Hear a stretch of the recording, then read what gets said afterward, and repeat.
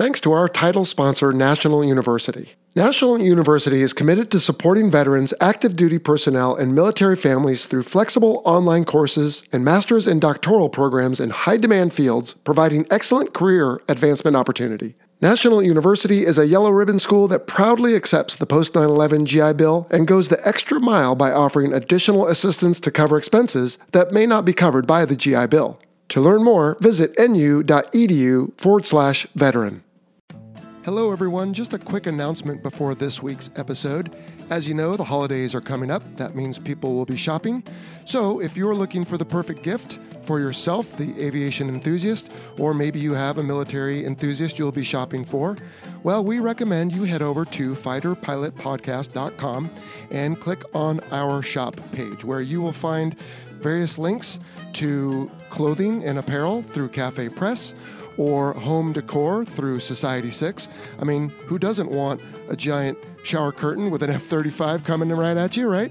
Or some throw pillows with an AH-1 attack helicopter coming at you? What could be better? And also, we have books as well as wine with our friend Bull from Volatus. It's all there on our shop page. And also, if you're not already supporting a charity or some other organization through your Amazon shopping, would you please consider clicking on our shop Amazon link before you make your purchases? It costs you nothing more, but it provides us a little affiliate income that helps keep your favorite internet radio show going. So if you would consider the Fighter Pilot Podcast this holiday season, we would greatly appreciate it. All right, on to the show. This week on the Fighter Pilot Podcast. You might have several groups out there, and there may be some of them that may be more tactically interesting or tactically important than others. And that's where you as the fighter lead, and then me as the air intercept controller, we're going to work together to decide what is most important and where your attention needs to be focused. Sometimes that's going to be really obvious to you. Sometimes it takes a guy that's sitting and looking at a little bit more impartial view of the world to realize what's going to be the most important thing the soonest. Ground 01, closest group, we're on 0207, 23,000, Pablo 61. Charles, Light 41, authenticates Charlie, November. Dallas Eagle 21, ASFAG -1. Roll, active, bullseye 18524. House Buster 21, pushing base 30. Welcome to the Fighter Pilot Podcast, the internet radio show that explores the fascinating world of air combat, the aircraft, the weapon systems, and most importantly, the people. And now, here are your hosts, retired US Navy fighter pilots Vincent Aiello and Brian Sinclair. Jello! Sunshine, what's up, Hey, man? man. Hey, Oh, no, wait, hold on. So, hey, wait. wait, Hey, I no. heard you just got qualled and all that stuff. I mean, that's amazing. Welcome back. You know what's it? What? Awesome. Wait, I'll go. Dude. You go first. But- I'll go first. Okay. You have the lead. Lead left. Okay. Well, Excellent. So this is why, on this episode, we're going to talk about Communication. calm, brevity, and who has the cadence and the priority. Excellent. Very well done. How you doing, buddy? Doing well, man. Well, let me first start off with welcome back, fully qualled. Thank you very much. Yes, a month in Atlanta. Yeah. How was Atlanta this time of year? Actually, it was very, very pleasant. A little bit of rain, but it was nice. I walked from the hotel to the training center, no problem there, and it was quite nice, actually. Did you get to be a tourist at all, or were you in the classroom the entire time? Pretty much the classroom. I did come home midway through to see the family for less than 48 hours, and then the third weekend I was there, I took a break and went fishing. Bravo. Fishing to where? On the Chattahoochee Way of down. Alan Jackson fame. Yeah, it was Yeah. good. Yeah, I love caught a it. couple brown trout, and I caught a 193-pound human being when Ouch. I stuck a hook into my arm. First time Ouch. doing Oh, that. in the That was arm, fun. not the finger, the arm. Arm, yes, in the arm. So Ugh. I had to pull it out, and it was fun. But anyway, no big deal. What about you? How was Alaska? Chilly and dark. So went up there the one day, the high was 17 degrees, as in Fahrenheit, 17 degrees. Wow. And then the subsequent days, though, because it's all relative, it got up to 25. And I actually felt, wow, I don't need a jacket because it's 25 degrees Fahrenheit out. It's all relative. It is all relative. Excellent. So. All right. Well, hello, everyone, and welcome to the Fighter Pilot Podcast. I am Jello, I'm Sunshine. and we are your hosts. And today, as you figured out from our little blabbery intro there, we are talking air intercept communications, air-to-air communications. I'm not sure what we're going to call this yet, but it's the comms that happen during an air-to-air intercept. Absolutely. And so I did this recording with Niles the other day. You had a chance to listen to it. Yeah, Niles is a great American. He and I cruised back when we were both DHs or department heads, so Okay. kind of middle management in the squadron. The guys in the middle, right? So they Absolutely. have to answer the guys above and the guys below, et cetera. All right, that sounds good. Well, anyway, we'll get to that interview in just a second, but before, we've got a couple more announcements. Your first Veterans Day just went by as a veteran and It a did. recent retiree, and you started your new job, which is what took you to Alaska. Absolutely. So all that going well, I hope? It is, yeah. It's a good group of guys there at the new job, if you will. So enjoyed it indeed. Okay, good. And as everyone knows, I finished up some training. I'll be starting a new airplane actually tomorrow with my first trip on the 757 and 767. So that's all good. And let's see, what else? We had a new Musings post that I put up. I don't know if you've been following that, Sunshine. But Absolutely. Good read. Great yeah, pictures. thanks. Great pictures, Oh, thank too. you. Well, we need to get you Absolutely. on there at some point if you have any Some musings. former emails or anything you want to wax poetic about. But in this case, I've been telling stories from emails that I sent on our 2003 deployment when Very everything nice. was hot and heavy with Iraq right after we invaded there based on some weapons of mass destruction, the war on terror, all that. So anyway, people can check that out on our website. And I think that's pretty much it.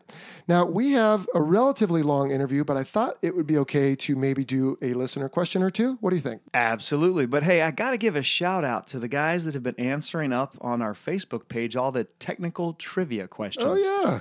Yeah, I mean, not only do they get the answers right, obviously, they pretty much nail it every time, but also, besides the academic answers, they're injecting kind of their own personal history, if you will. So, I mean, like Daniel talks about, hey, I love the F-104 Starfighter, and then we had Darren, who mentioned that his old boss did some DACT, which we'll probably get to, dissimilar air combat training. That's right. Did some DACT with 104s. He talked about how the thing turns kind of like a dog on linoleum. So, in other words, it's got a very large turn radius. Sure. And anyway, so just guys, keep the good answers coming, and also keep the stories coming, though. That kind of adds depth to those Facebook trivia challenges. Well, and it's just fun to engage with people too. You know, there's so many Absolutely. folks out there that enjoy being a part of this community, talking about this subject and sharing what they know. So it's a good way to engage with them. I'm glad you're doing that because you have a different outlook on some of this stuff with your experience, both as a student, but also instructing this stuff at the academy like you did. So, all right. So for listener questions, Nick Matviv, he is one of our Patreon guys who gets head of the line privileges. So we'll give him one of his questions again. He says, Sunshine, what was your favorite type of mission to fly and why? Mine was probably going to be from the test era of my flying, and I actually chased a Tomahawk cruise missile. Oh, you did talk about that once here on the show. Did I? Yeah. Okay, so I guess I'll revisit it. Okay. then. So What made it your favorite? probably watching the impact of the Tomahawk on a moving barge. So if you go to YouTube, you can see this video, but they had trying to think through what I can and cannot say here. But basically, there's a moving barge, which a Tomahawk, up until this point in the test, had never consummated an intercept with a moving target. Sure, always fixed stationary targets. It is, absolutely. Okay. And I believe that the information is loaded into the weapon ahead of time. But now they can actually update the weapon real time. And so with that, it was a monumental step in our national doctrine, if you will. We now Okay. have Tomahawk cruise missiles that can attack moving targets. All right. And I got to be part of that evaluation. So that was even your very specific most favorite mission. So test missions in general, maybe, and that one particularly. I think for me, Nick, you know, he listed an example here, like maybe air-to-air or close air support.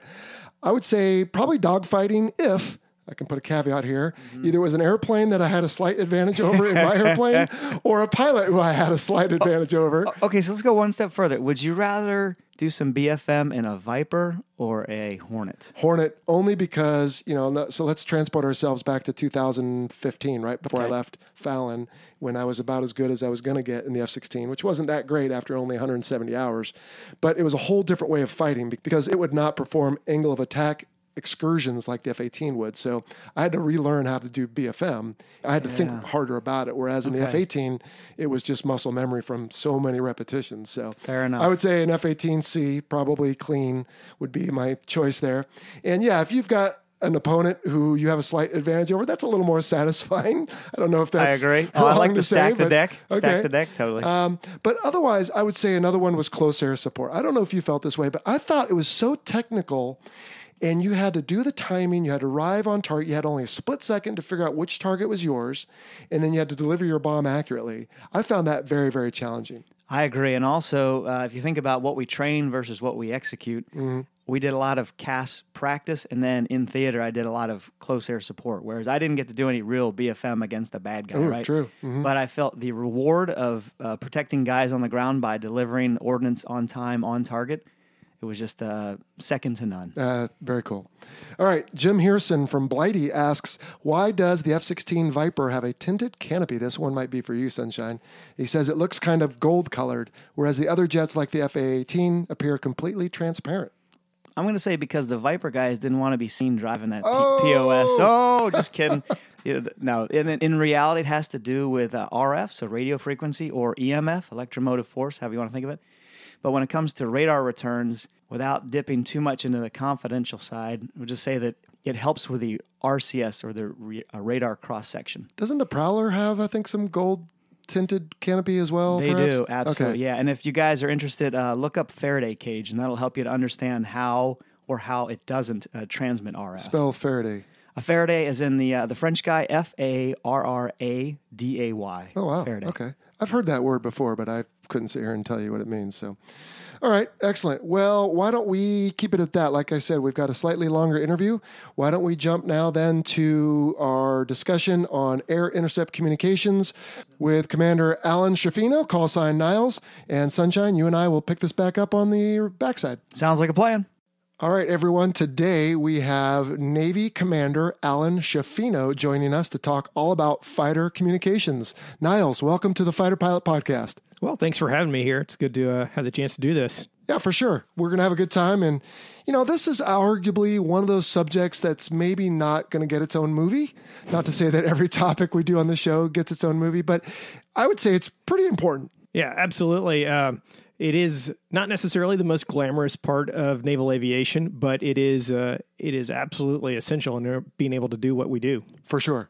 And until communication gets completely calm out, which we can talk maybe a little bit about at the end, it's always going to be important, just like it is for marriage, for people to be able to communicate clearly and understand what's going on. So before we jump into that, though, could you give us, please, a quick background on you? Where are you from? Where did you go to college?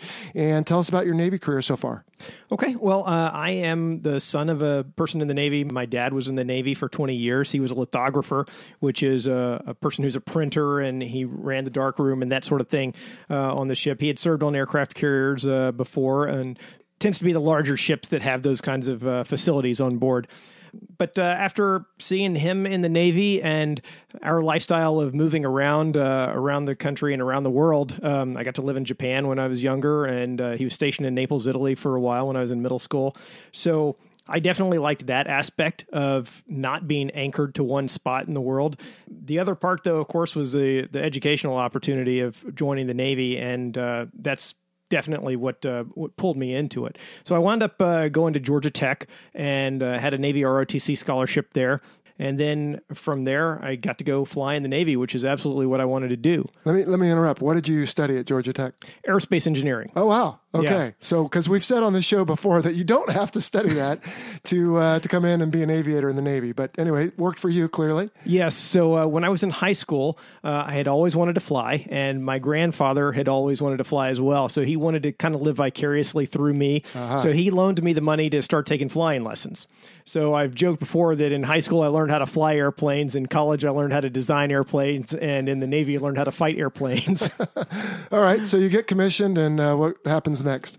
All right. So from that point, I went down to Pensacola to start flight training. And with the Navy, we branched things off depending on which type of aircraft you're going to be in. I remember you did a show about that a few weeks ago. So I went through primary and intermediate there in Pensacola, and then got selected to go in the E-2 Hawkeye world. And for that, we go up to Norfolk, Virginia, to the Fleet Replacement Squadron there to finish up our winging training, and then also learning about the aircraft specifically. Did that, and then stayed there on the East Coast with the VAW-123 screw tops and cruised on the USS John F. Kennedy for my first remember tour. that. I was with you. And that's where we met. That's yes, right. That's right. And then after that, stayed there to be an instructor, and then moved out to the West Coast to be on a CAG staff. And from there, I kind of branched out to some other things. Did that for a while, went to Naval Postgraduate School and studied modeling and simulation. And from there, then went down to do my department head tour in Point Mugu, California, and then went to do some flight test on the latest version of the E2, which is the E2D Advanced Hawkeye. Oh, cool. After that, I got selected for command, had the opportunity to go command a Navy recruiting district in the middle of the country. It was NRD St. Louis, and we covered the territory in Kansas, Missouri, and southern half of Illinois. And then from there, went to be the operations officer on USS Carl Vinson. And that was where we got back in touch because you helped me hold my retirement ceremony on the Carl Vinson. That's right. While it was still in port, thank you. So we definitely spent a lot of time getting that coordinated, thanks. And then, so now what are you doing? So now I'm in program management. My time in flight test, I thought that was very interesting and rewarding work. I kind of had this idea when I went into it that it would be just giving a thumbs up or a thumbs down. And you kind of hope that it's going to be a thumbs up because a lot of work has gone into getting this next version of the plane ready. And, of course, obviously a lot of people would be disappointed if it turned out that it wasn't good enough. What I didn't fully appreciate until I got there to Pax River was how much it is still a work in progress and how much we had the ability to kind of influence how things turned out and help the program office kind of prioritize which pieces were important, which things needed to be worked on the most. And I thought that was really rewarding. I had a good time being able to talk to the engineers and explain to them the impact of what certain things were happening and how that would affect being able to use the plane operationally, but then also be able to go back and work with a class from Top Gun and test it in a realistic environment where we're doing, real missions and stuff. So that was really appealing to me.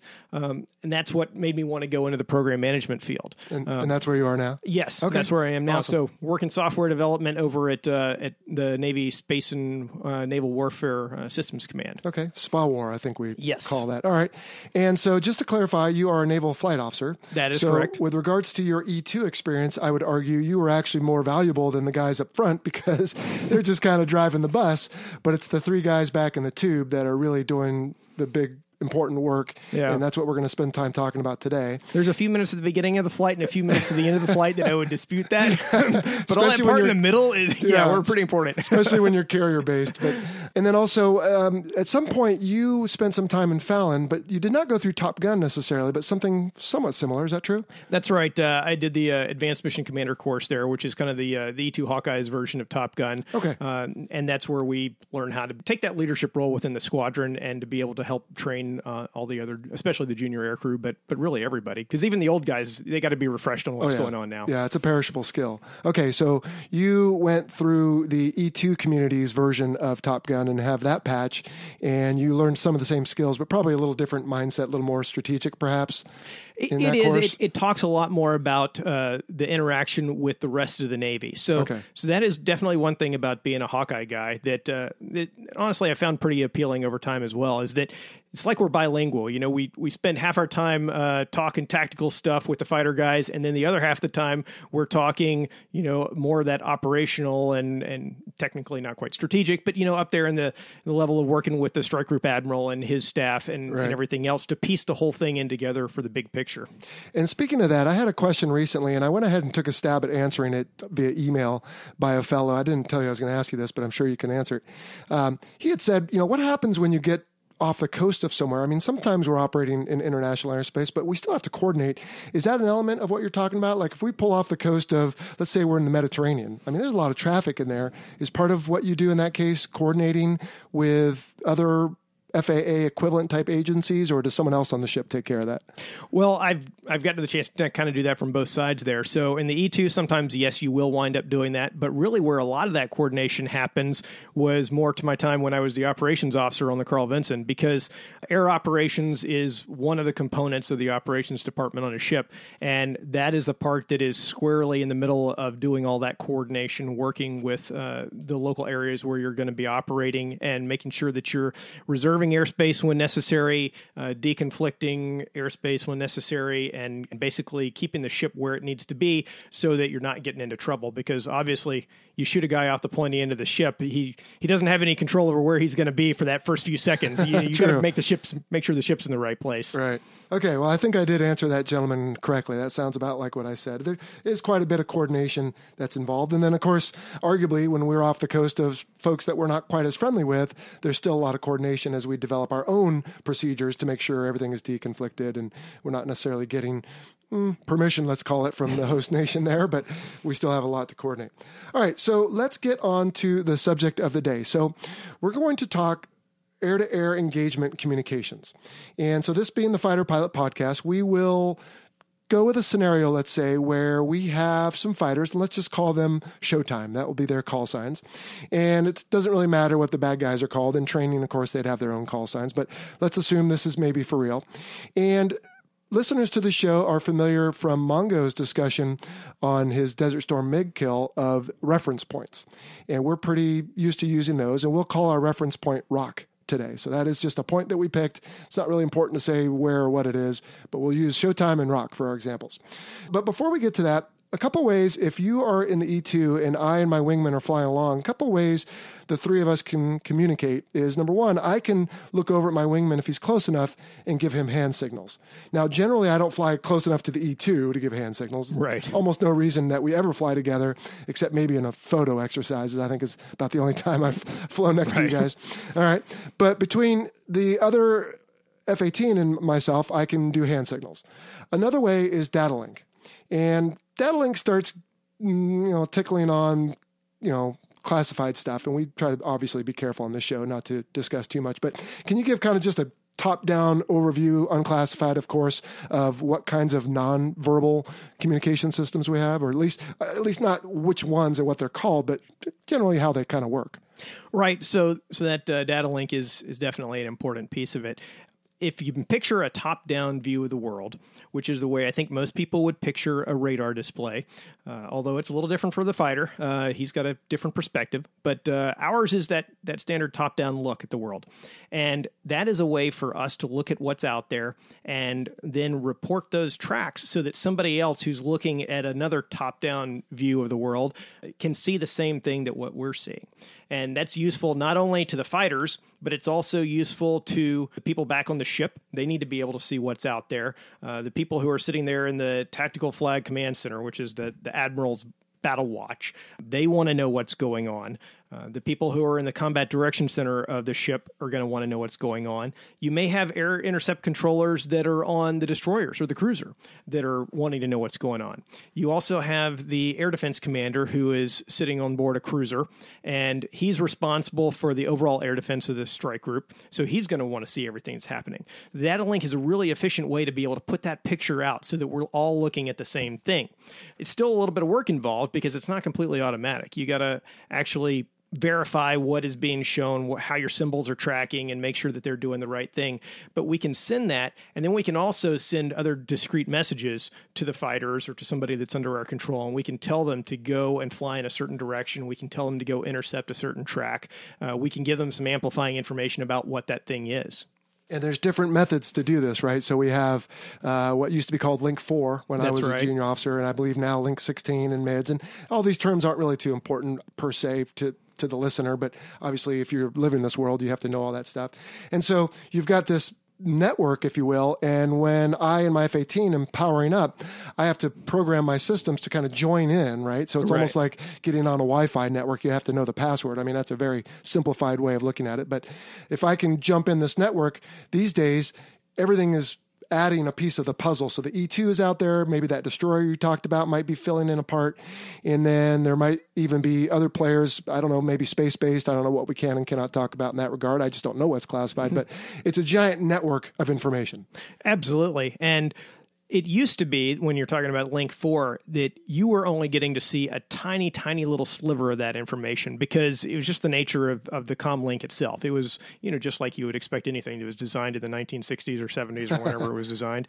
You couldn't pass that much, but I could maybe send you one track that you were interested in or that I wanted you to go investigate or something like that. Now with Link 16, we have a lot more bandwidth and we can actually show a lot more of the picture. The displays there in the fighter have changed as well, so you can see a little bit more of a global view of what's out there and know where to train your radar to look at what's actually interesting to you. Right, and that comes back to a point you made earlier in your previous discussion that I wanted to touch on, which is you are, and I like football analogies on this podcast for some reason. So you're kind of like the coach who's up in the, press box or whatever, who's got a view of the whole thing down there, and he can get on his radio and say, hey, you need to do this. Now, maybe that's a bad analogy because I don't think they make inputs while the play is happening. But you've got as you Depends said. on which team you're talking about. Well, yeah, I don't know about that. But anyway, so you've got the 360-degree view of the battle space and vertically. So, you really have the whole picture. Whereas I and my F-18, at least, most of my experience was before the Link 16 and mids and all that, was almost like I'm running around with my helmet on, but I really, again, using the football analogy, maybe I've got a dark visor and maybe I just have a little opening in the middle of the visor where I can look, and I have to kind of look left and right and up and down to try to build a picture. And you can tell me through Link and also verbally, hey, this is what you're seeing. And if you look in a certain place, you'll see this guy who's about to tackle you. I mean, is that somewhat accurate? Yeah, that's a real good way to think about it. Like you said, you can only see a sliver of the information out there in front of you from your own radar at any given time. We're doing a 360-degree sweep for hundreds of miles. And that allows us to see a lot more of what's out there and kind of piece it together and figure out what's happening. So I might be able to describe to you, this is a little bit harder to do on a data link, but this is where the voice comms and the inflection come in. Right. But I might be able to describe for you what it looks like is developing. Because you take one snapshot in time and it maybe, okay, there's one guy here, there's another guy over here, but I can start to see, okay, this guy's kind of tracking over this way, this guy's heading this way, and I can tell you what it's developing into. And I think that's probably where it's going to give you the most situational awareness as you anticipate what's turning out in front of you. Perfect. And that is a great segue into our scenario for today. So again, let's say we are, just to kind of cage our imaginary vision here of what we're looking at. Let's say Rock is in the middle and we are to the south heading north, and the bad guys are originating somewhere north of Rock, let's say. So in that example, let's say I just get done on the tanker. You've already been airborne for a cycle because you guys are generally up there a lot, getting the picture done and being ready. And I check in with you, and we can skip any kind of administrative checks, but there would be some, hey, this is me, that's you. Okay, yeah, let's make sure our systems jive. Okay, yeah, we're good to go.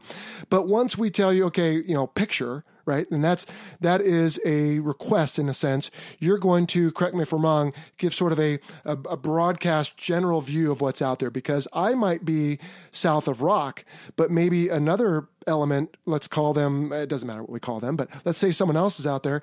If you just tell me where something is relative to me, it doesn't help anyone else, right? That's so the right. initial calls here, as we go through this imaginary scenario of an intercept, are going to be what, broadcast type control? That's right. So the broadcast control is not specific to anybody's single perspective, and it's just kind of letting everybody know what's going on. It's before anyone has actually taken any action or made any decision to do anything about the picture that's out there. They're just trying to build up that mental image of what's out there and what could potentially turn towards them and become a factor. Right. Okay. So just to put a little more teeth on this scenario, let's say that, in fact, anything north of an east-west line through Rock is where the bad guys are going to originate. And maybe we'll just call this a defensive mission. So we're just kind of hanging back. And now, so maybe in the lane I happen to be in for this defensive counter air, someone starts heading towards me, and now we need to go into something a little more specific. So what would next transition in this scenario here?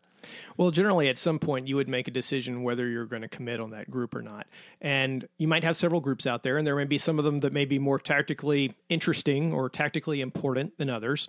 And that's where, you as the fighter lead, and then me as the air intercept controller, we're going to work together to decide what is most important and where your attention needs to be focused. Sometimes that's going to be really obvious to you. Sometimes it takes a guy that's sitting and looking at a little bit more impartial view of the world to realize what's going to be the most important thing the soonest. Right. So we as the fighters will commit, as we call it, and you can certainly recommend a commit. Now, before we get into the tactical part of this, though, let's talk about comm brevity, because that's an important part of this. We have on this show discussed landing signal officers, and the terminology they use is very precise because it has to be. Right. We have seconds, and we need to know exactly what it means to do it. Arguably, that is true here, although certainly at 100 miles or more away, it's not so critical, but as we get closer and closer to each other, it does. But I kind of already answered it, but what's the point of the comm brevity, and how does it play into what you and I are using here in communications in this scenario?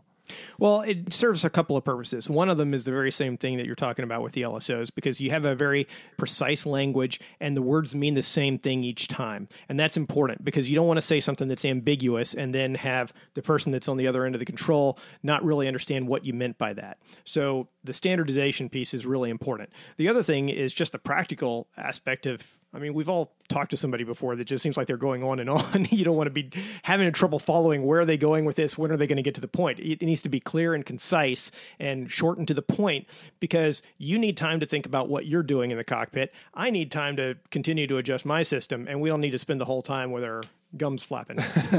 And I use on this show, you've listened, in the little opening bumpers, I play comms from real engagements. And that's part of the reason we train with this discipline, is we hope that in reality, someday we'll have the ability to have some white space, if you will, on the radios so that important calls can be made. But in reality, when the chips are really down, it could get very convoluted quickly. And again, I've put examples of that in our bumpers on the intro.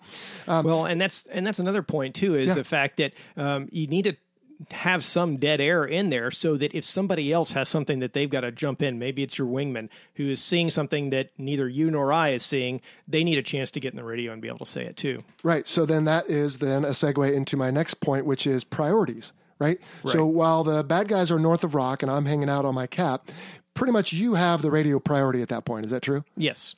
And because, again, at that point, I'm describing what is going on, and it's a kind of a generic description. You mentioned earlier there may be more than one cap section out there. So things are going to be important to different people at different times, but we want to make it just kind of generic so that everybody can see what's going on.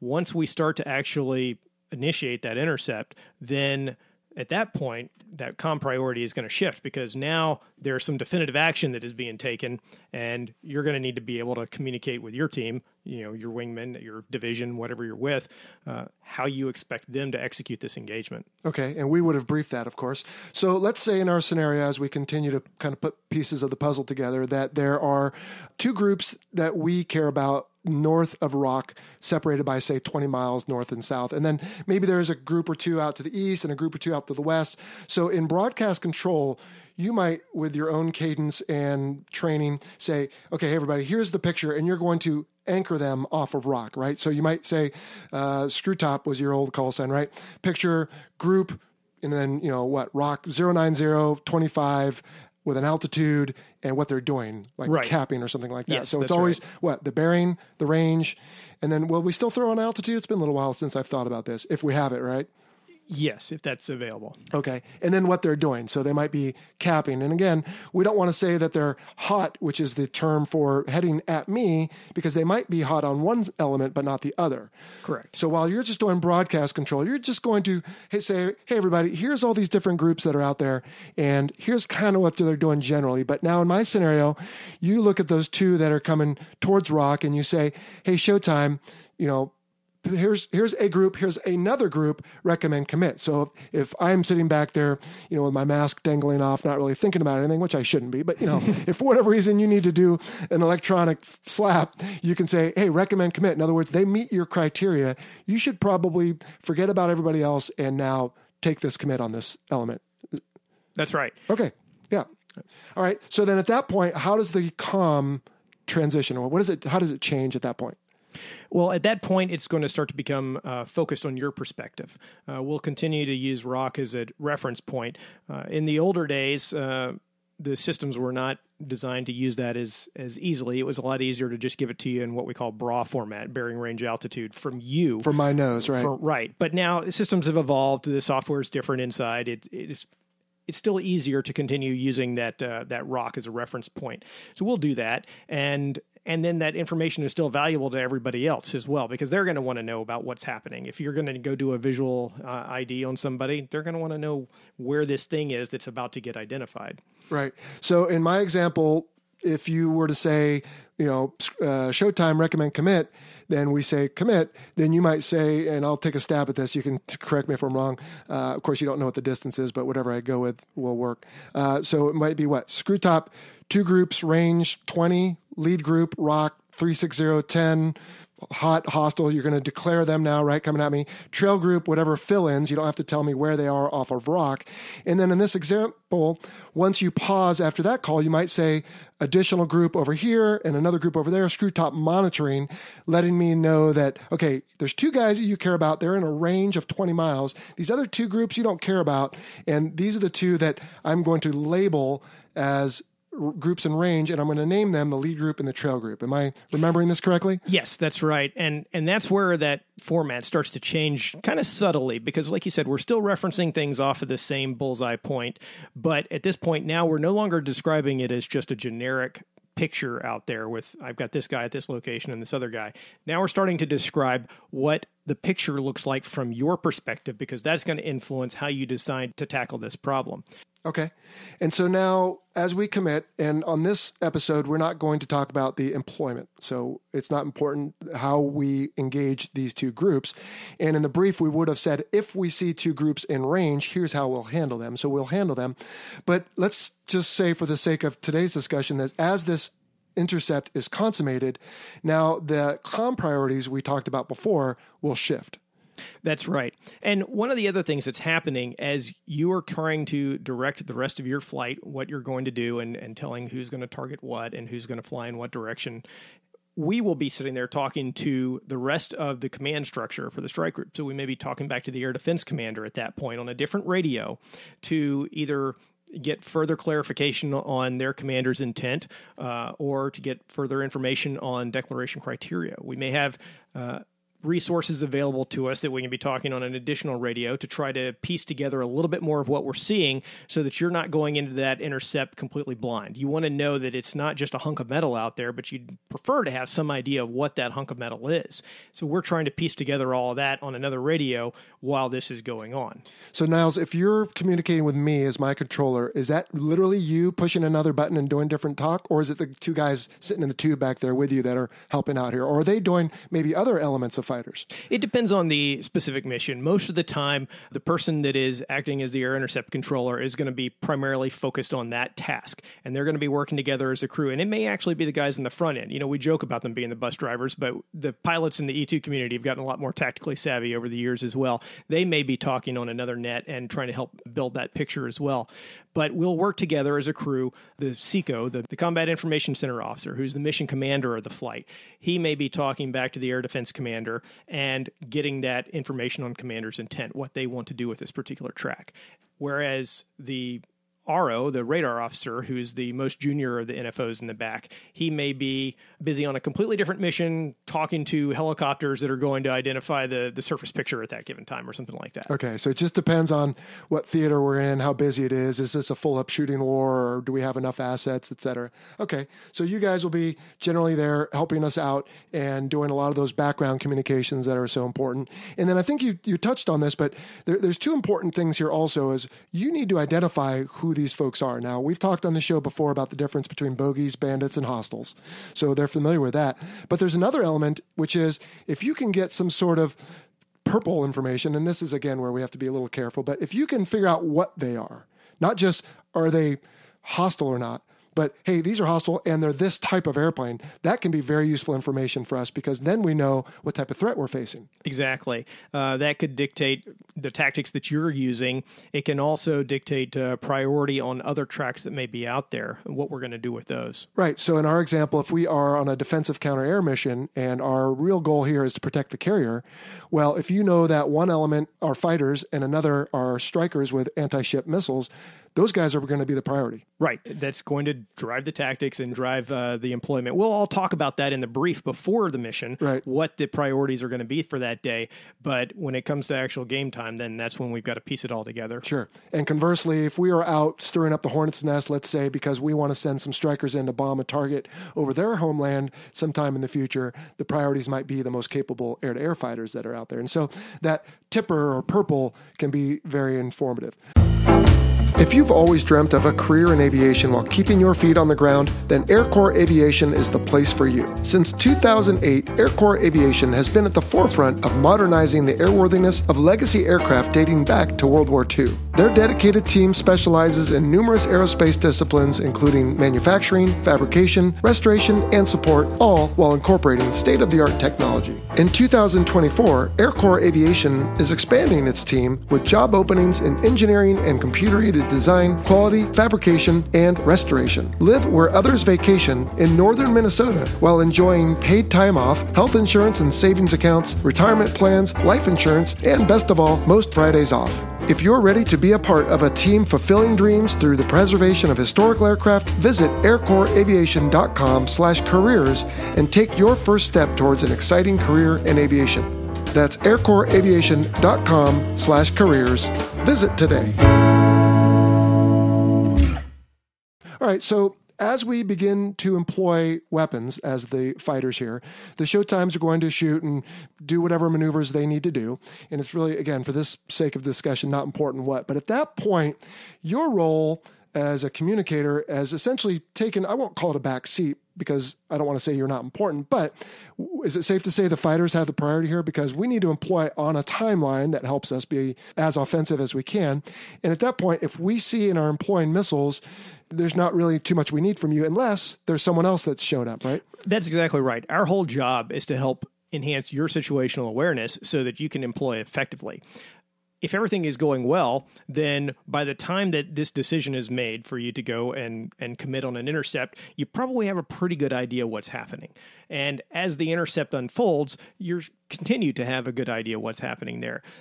If something changes there and we can see that you don't have awareness to something, there's maybe a pop-up group. Maybe he was low in the valleys and everybody's radar was kind of canceling him out because they thought it was ground clutter, and all of a sudden he pops up and you realize, oh, got another thing here that's going to change the picture. That's the kind of example where, okay, we need to jump in and let you know what's happening. But other than that, if you've got it under control, then there's nothing else to really add to the picture at that point. Awesome. And even to the point where if we end up at a merge, well, you might hear a bunch of that, again, terminology I sometimes throw on the intro bumpers where it's, elevated pitch in our voices. We're turning and shooting and defending, all these things. And again, unless someone else is going to come up and jump into this fist fight, you're going to pretty much kind of listen and just kind of hang out for the time being. That's right, because when things are far apart, we probably have more awareness of what's happening. But as it starts to get closer together and you're actually within the visual arena there, you have a better idea of what you're seeing than what we do. We're seeing some radar tracks, but I don't know anything about what, where they are necessarily in relation to you exactly. Like he's right above your right wing or something. I can't see that level of detail. You have the most awareness at that point, what's going on. All right. So in our example, let's say we've vanquished the lead group and we go through there. We've got to do a little bit of sanitization to make sure we see everything in front of us as we kind of progressively open our eyes to look around because we just got done with this knife fight, if you will. Then we might ask you for what's going on with that trail group. Exactly. So as you come out of that and kind of, take a breath and say, okay, I'm ready to recage my awareness of what's going on, because you can imagine that your situational awareness is probably shrinking down to a point where you could call it a very dense level of SA. You've got a huge amount of SA, what's going on right in your immediate vicinity, and almost no SA as to what's going on anywhere else, because that's where your attention is solely focused at that moment. It's our job to stand back, look at the big picture, and as you come out of it, like, okay, what's next? Then we can tell you, all right, this is what's happening. Turn this way, go this direction, and you got this guy over here. Awesome. Yeah, dense is probably the best way to put that. I never thought of it like that, but that makes really perfect sense.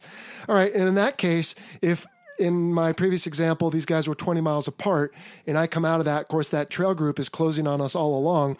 Are you going to, when I ask you, hey, what's going on with them, are you going to reference them off of rock necessarily? I mean, it's kind of a nebulous question, but... It depends on what's briefed ahead of time, because the idea is we want to go in with a game plan where you and I are expecting the same thing to happen throughout the flight, and we try to make sure that the information we're giving you is what you were expecting to see or hear at some certain point in time. Depending on how that's briefed, you may at that point give a broad direction, just because that's the most basic level kind of a thing to say, hey, turn to the east or whatever direction it is. But if it was briefed to go the other way, to use a reference point, then we'll do that. And then, correct me if I'm wrong, inside a certain range, you're probably just going to give me bra anyway, because then if I ask for it in one format and you give it to me in the other, by the fact of you doing that kind of implies to me, hey, these guys are getting in your knickers. That's right. I mean, you can think about it as having various levels of abstraction with this communication and the information that's being presented. As things are far apart and all you see is a radar track, that's probably the most abstract that the information is ever going to be.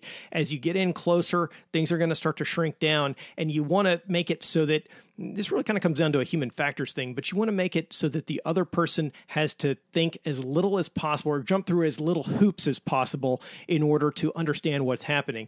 If you start to get to the point where it's so time critical that I don't need you jumping through different layers of software in your plane or something, I just need you to get going this way because here's the closest alligator to the canoe, then we'll do it that way.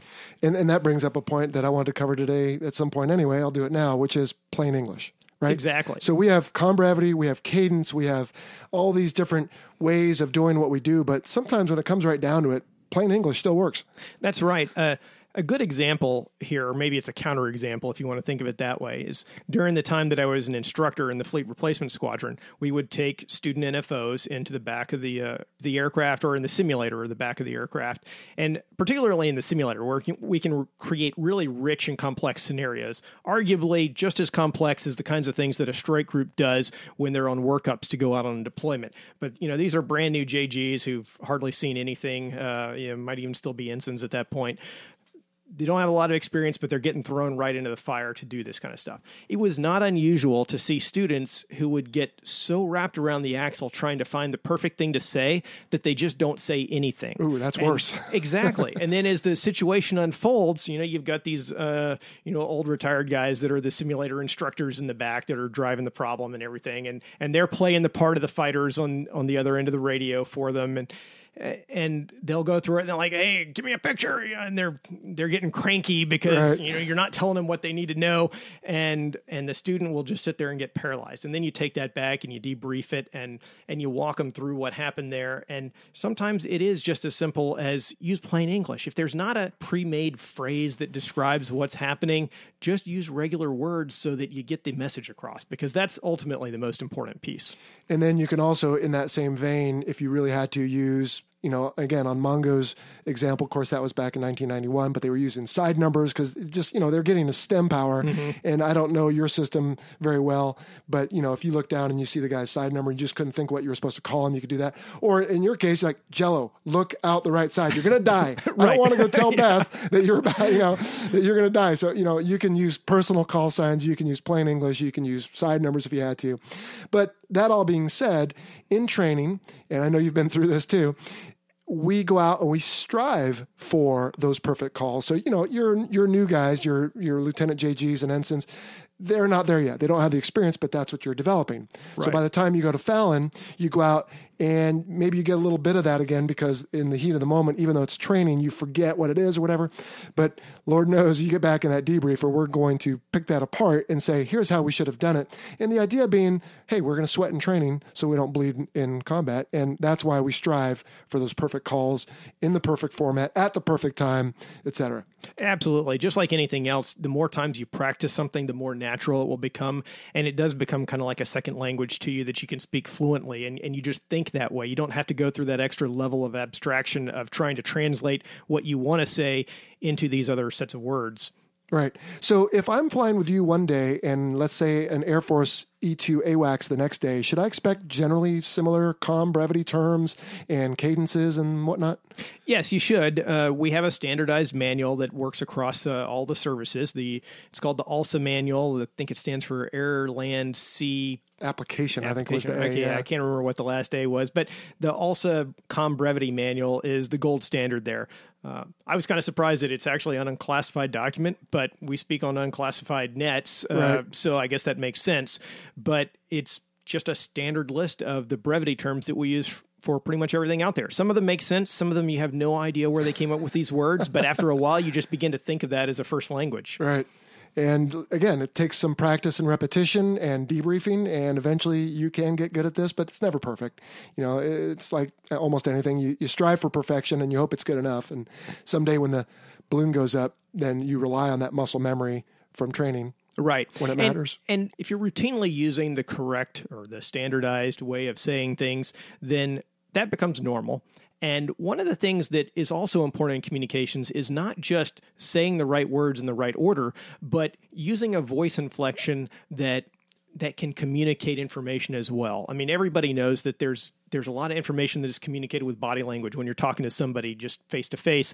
The same idea is true over the radio because inflection makes all the difference in the world. If you have somebody that is just talking in a robotic tone of voice, monotone, every word has exactly the same level of emphasis, first of all, it's hard for the other person to actually pay attention to that. It becomes easy to just lose track of what they're saying. I think anyone who sat in a classroom with a boring teacher can validate that. Absolutely.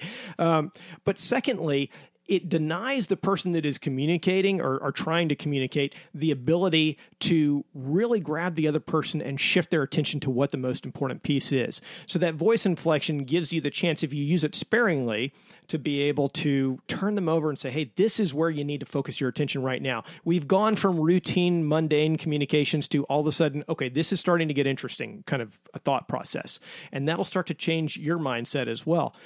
So the other part of that is that if you've been using standardized communications the whole time, and then suddenly the situation is developing in a way that maybe doesn't fit the standard script, and you're trying to get that across, then breaking from that standard comm brevity and just using plain English, that's one of those things that, just like voice inflection, will help communicate to the person what's actually going on. So something a little different, again, to kind of get the fighters, in this case, attention to say, oh, wow, Niles just switched to non-standard, or he just called me Jello. I come shake my head out of the cobwebs. What's going on? What's different here?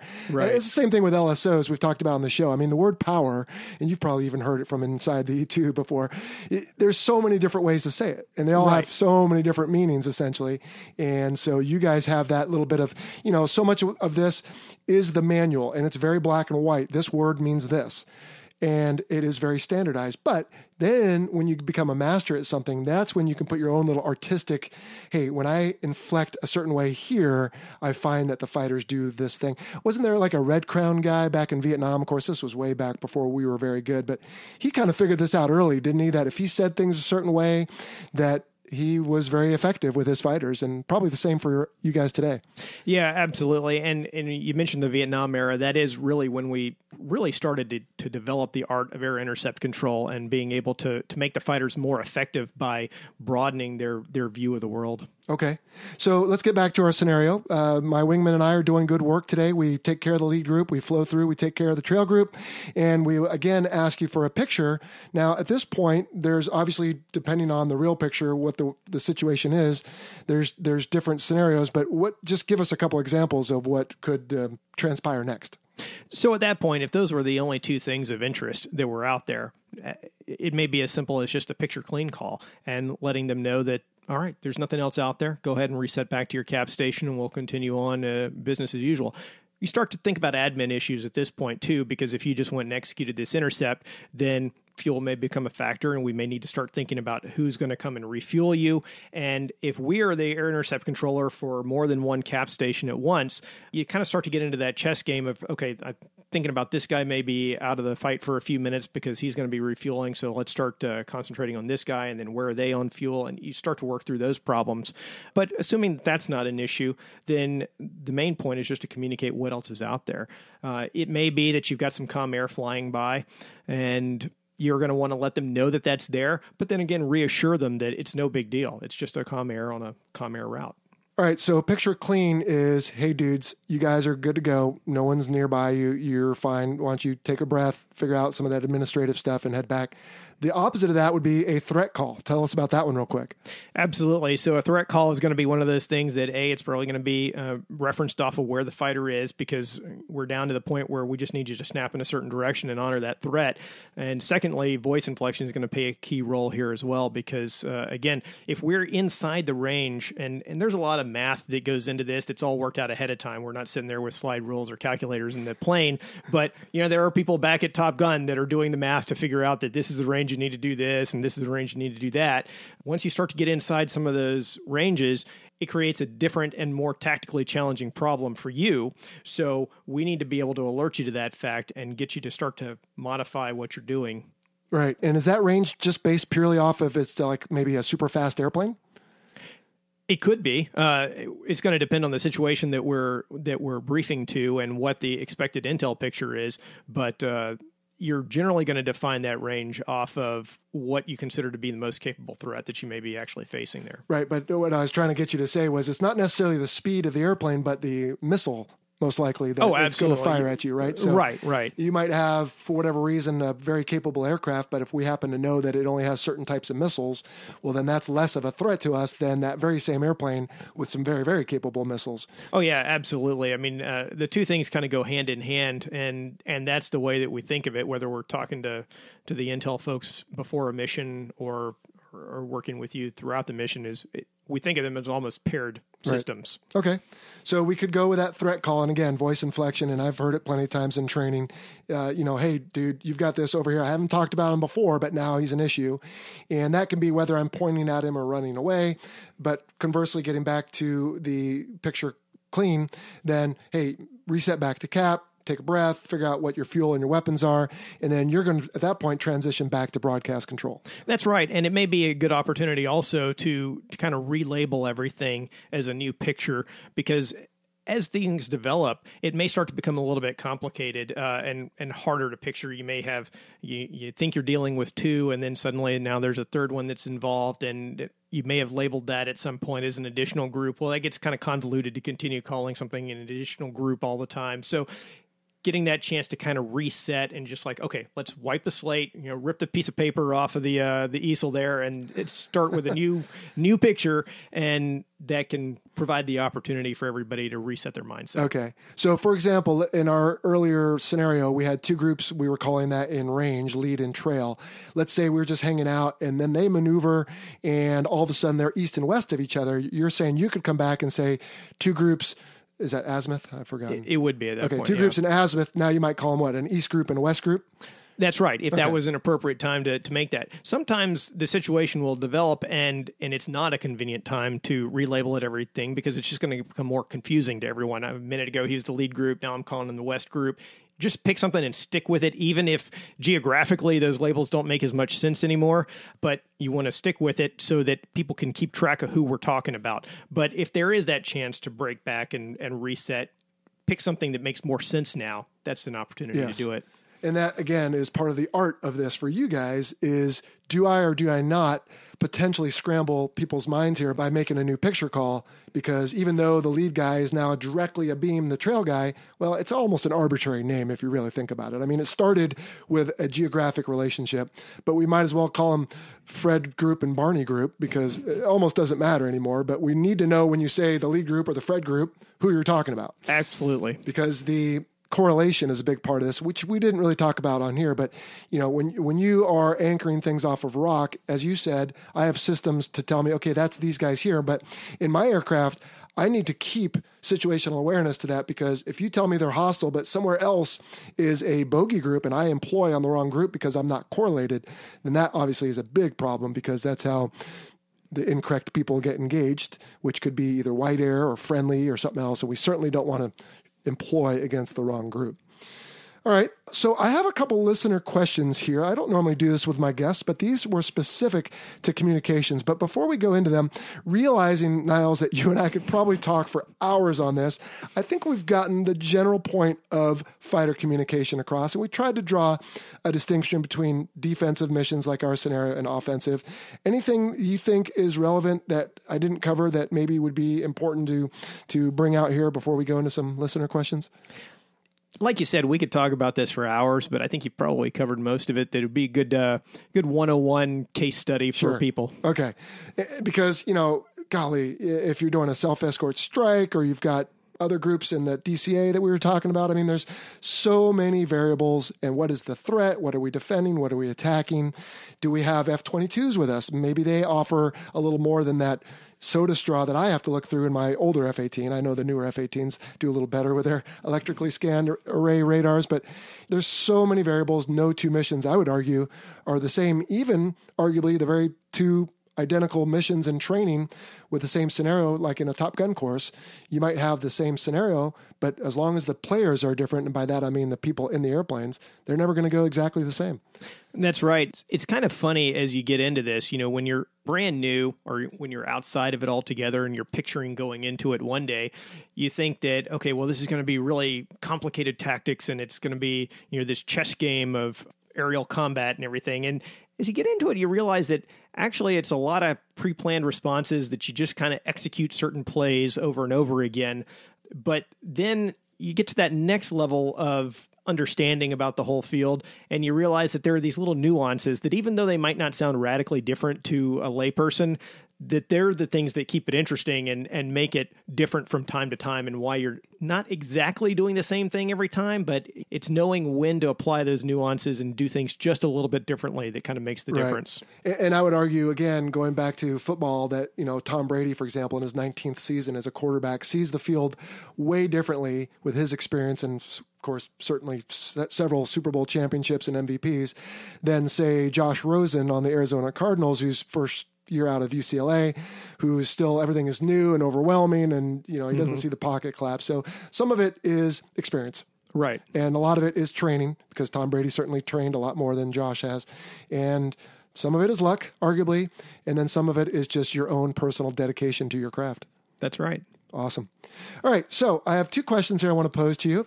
One is from James Wolfe, who says, I understand that due to the octal-based IFF system, octal meaning 8, that existed with the E-2 when it first came into service, Navy aircraft were limited to 0 through 7 in terms of numbers they could use on the sides of the aircraft and as IFF identifiers, so IFF being identification, friend or foe.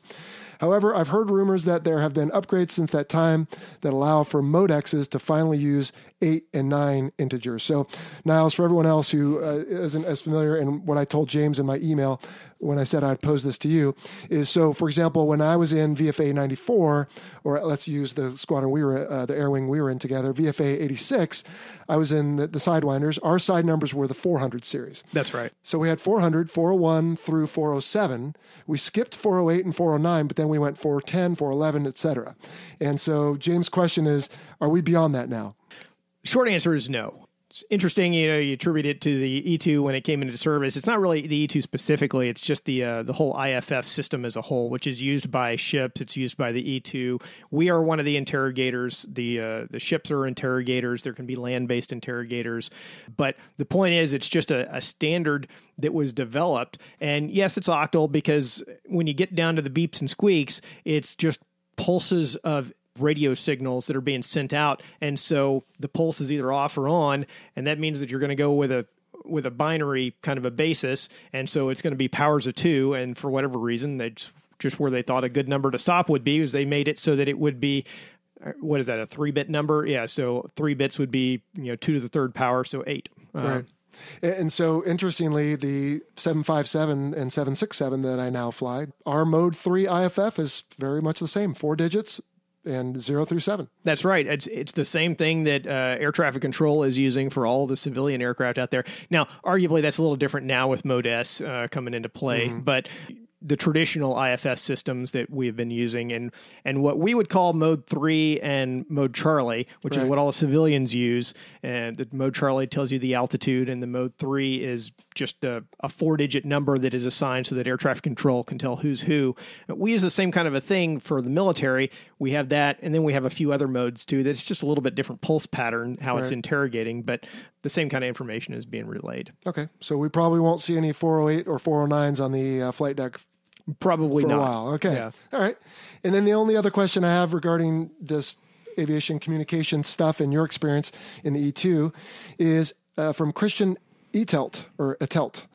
Here in Europe, there are frequent encounters in international airspace with Russian long-range bombers, fighters, or surveillance aircraft on training missions, i.e. the Tu-95, the IL-20, Su-27.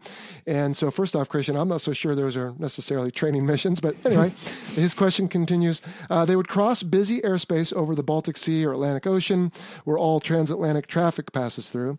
They are obviously not in contact local ATC anywhere, and that is why fighters from the various NATO countries countries are sent to intercept them, how do they avoid traffic? European airspace usually wouldn't assume any VFR or visual flight rules traffic up at 30,000 feet and higher. Isn't the whole thing a little reckless, crossing busy airways with transponders turned off and without any radio contact? So not just in Europe, but also we get folks flying over Alaska, and I don't know, there's some kind of open skies thing too, maybe you can answer about, but this is certainly a concern, I would think. Yes. So a little bit of a loaded question there, especially there at the end. But is it a little reckless? Maybe. It depends on how you look at it. That is part of the reason that we get concerned, of course, and we want to keep track of who is where so that we don't have any safety of flight incidents. You're right. There is an open skies treaty that has for years allowed the U.S. and Russia to be able to overfly each other's airspace. But when they do that, they're going to be talking to somebody. But back to the question here. What they're doing is they're operating VFR due regard, which means that when you're in international airspace, you don't have to be talking to anybody. Countries will set up an ADIZ, an Air Defense Identification Zone, which is a self-declared piece of airspace that goes out a certain distance, and it depends. It's not a standard number, but the country decides what they think is appropriate. They'll put that out and say, if anyone comes within this area, I'm going to come check out who you are and what you're doing. A commercial airliner is going to be talking to air traffic control the whole time, and there's not really going to be any question about that. So there's no doubt who that is. Exactly. But if you got somebody else, you got this non-squawking aircraft that's just flying towards you, yeah, the country is going to take an interest in that. Now, that is not something that is settled international law by any means. It's not to say that, you know, it's illegal for you to operate within another country's ADIZ. In fact, you get sometimes, occasionally, where different ADIZs may overlap each other, you know, so it doesn't mean that it's your territorial airspace. It's just the country deciding that this is an area that we're concerned about. And if you fly here, we're going to come check out and see who you are.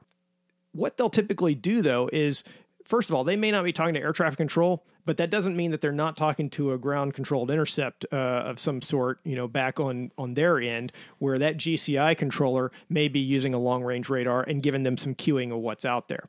Certainly, when you're talking about something like an Su-27, well, they have a radar on board of their own, and they may not be able to see everything that's out there simultaneously, but they can at least see who's in front of them. So the odds of them just randomly running into somebody because they didn't see them is pretty low. When they start to do something else, like let's say that they're intercepting a U.S. Navy aircraft like a P-3 or something. Just happened like in the last week. Exactly. So they do something like that. Well, now you're getting into a different sort of a situation. It may be international airspace, and both parties have every right to be there. It's not that one guy is intruding on the other ones, but there may be a certain vested interest that they have in not wanting you there, and we may have a certain vested interest in wanting to be there, whether that's to establish freedom of navigation or whether that is to keep an eye on what's going on in the area, whatever. We may both have our reasons to want to operate in that airspace at the same time. When they start to do that intercept, generally, there will be, you know, certain rules of professionalism that are out there about how that intercept would be conducted, and you do it in a way, at least we would, if it was operating the other way around. We're keeping an eye on someone that's, you know, encroaching on our territorial airspace, then we would execute that intercept in a way that's not going to put the other aircraft in danger. You would hope that they're going to do the same thing. Sometimes they may, sometimes you might start to get the hairs in the back of your neck raised because they're not quite operating the way you would hope they would operate. That all is situationally dependent. Right. Yeah, I think to your point is it's a matter of professionalism. Like, hey, we're both allowed to be here, but if you're going to continue to do afterburner passes across my nose, then that's a little bit threatening and unsafe, frankly, and there's no need to put airmen at risk. So the last thing about that is that you don't want to create a situation where intent becomes a question. You don't want it to be something where the person that is in that aircraft that is being intercepted does not know whether you have hostile intent or not, like this other aircraft that's coming out towards us, or if we're going to intercept them. You definitely don't want to create that perception. If one thinks that this is just a routine intercept, I'm just checking out who you are, and then the other one thinks that he's about to get shot, the situation could escalate in a way that none of us want to have happen. Excellent. All right, Niles, this has been a really interesting discussion. I wonder if some people, when they see the title of this episode, are going to be fearful that they're going to fall asleep, but I think this has been really exciting. So thanks for that. We have two final questions we always ask our guests, but before we do, anything you wanted to cover on the air intercept communications or anything about the backside of the E2 there, or your own experiences that we didn't cover today? No, like I said, going back to flight school days, when you're getting picked out for, who's going to go to which platform, the E-2 is not the most glamorous plane in the Navy. So, people may look at that and say, gosh, I don't know if that's what I want to do.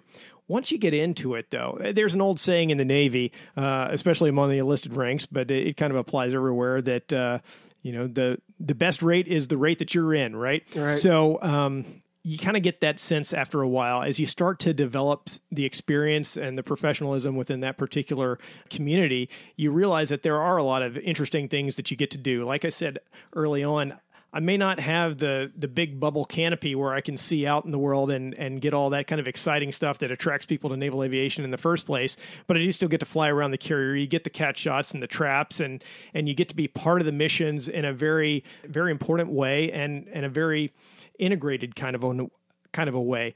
But beyond that, I'm not just talking to the Air Wing guys. I'm also talking to the Strike Group Commander staff and understanding what is happening at the bigger picture. And sometimes I think that is just as rewarding to be able to see it all.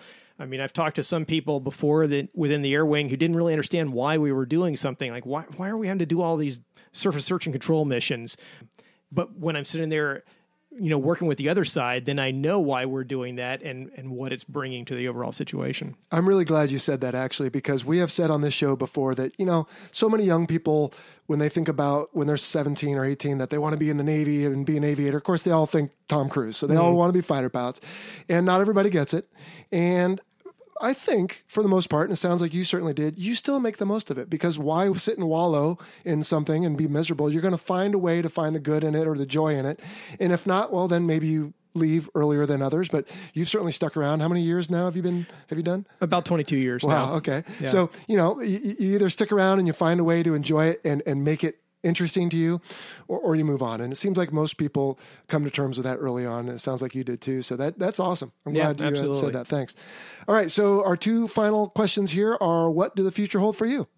Well, I think I mentioned earlier on that I'm in program management now over at SPAWAR, and I think that's a pretty interesting field. It's neat getting to lead a team of people doing software development. The program that I'm on is a joint software program for Chem Biodefense, and it does warning and reporting for chemical, biological, and radiological threats.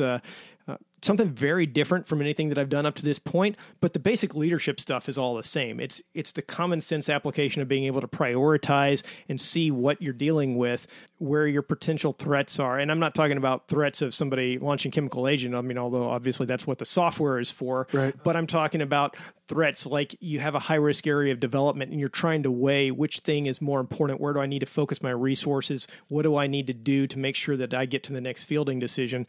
That's all pretty interesting stuff to me. It feels a little bit like running a business. Oh, cool. And so that's pretty neat. It would be interesting for me to eventually get back more into the naval aviation side of acquisitions and program management. But for right now, this has been a really interesting opportunity for me. All right. So you're going to keep riding the wave a while? You're not looking to step out anytime soon? Well, whether I'm out of the Navy or not, I think that this is a field where I would be going in the future, whether it's working as a government civilian later on or working in private industry, maybe defense related, maybe not even defense related. Okay. But it's just a fun area. Well, plus you're here on Coronado like the ILOs, so that's right. We're not in a bad spot. There are worse places to be.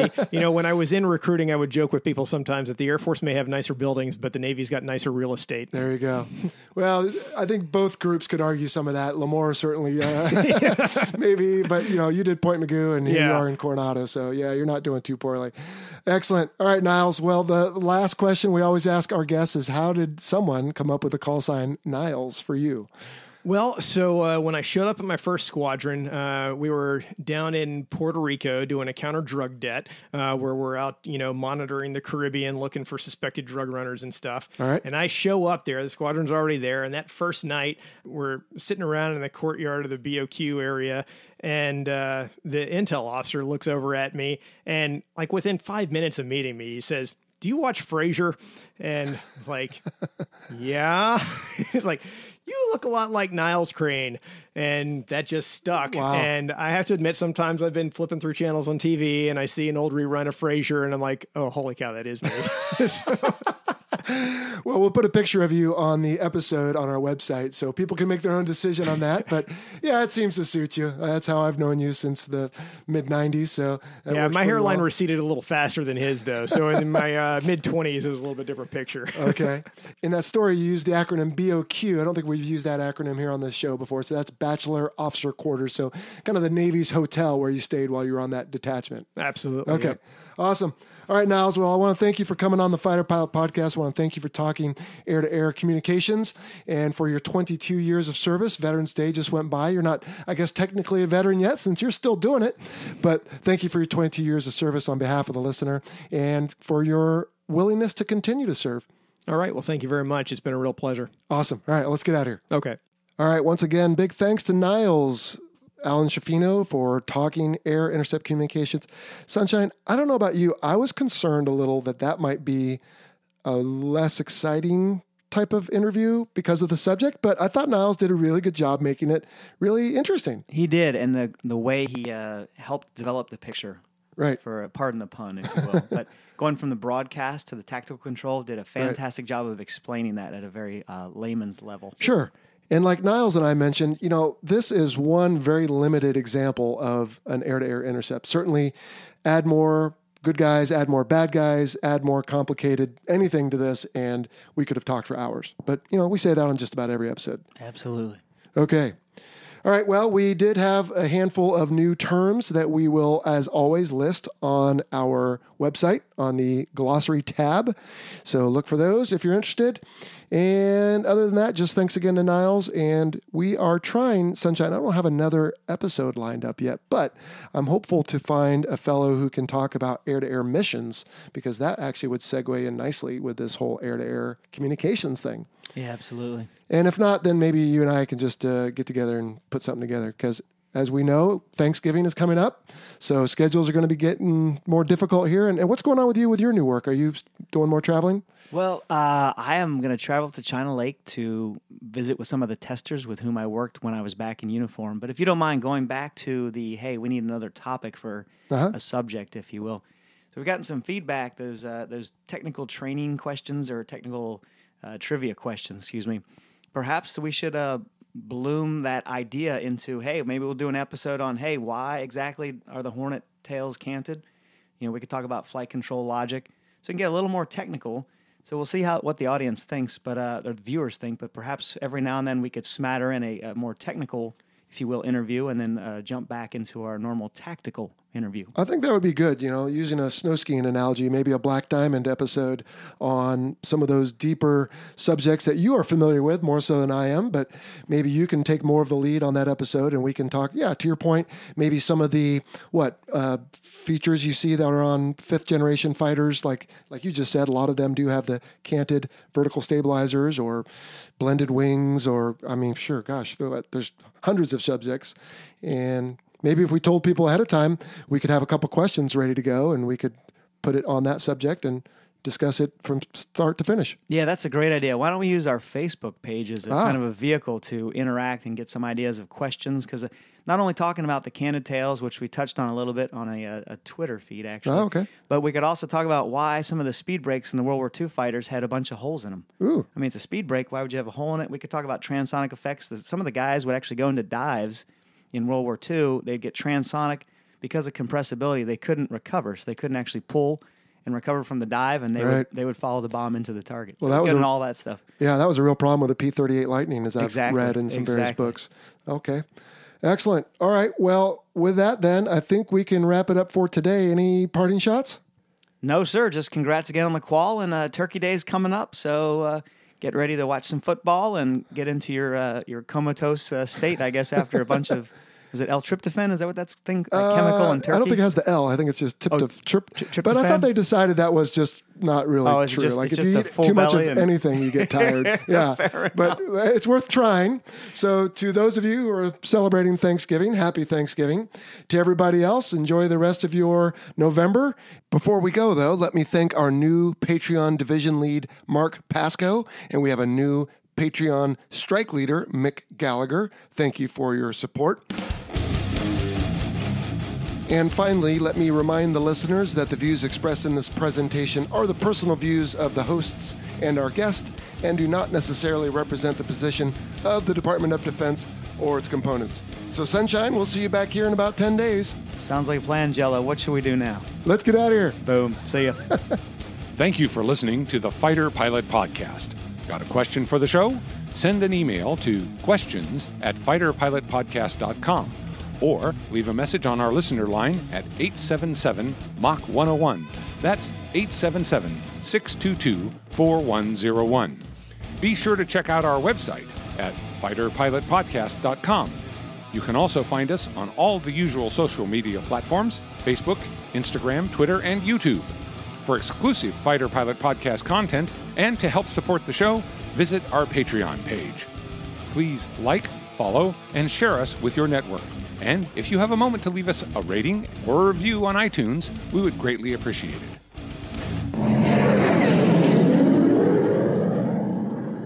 Awesome. Thank you. That was cool. Thanks to our title sponsor, National University. National University is committed to supporting veterans, active duty personnel, and military families through flexible online courses and master's and doctoral programs in high-demand fields, providing excellent career advancement opportunity. National University is a yellow ribbon school that proudly accepts the post-9/11 GI Bill and goes the extra mile by offering additional assistance to cover expenses that may not be covered by the GI Bill. To learn more, visit nu.edu/veteran.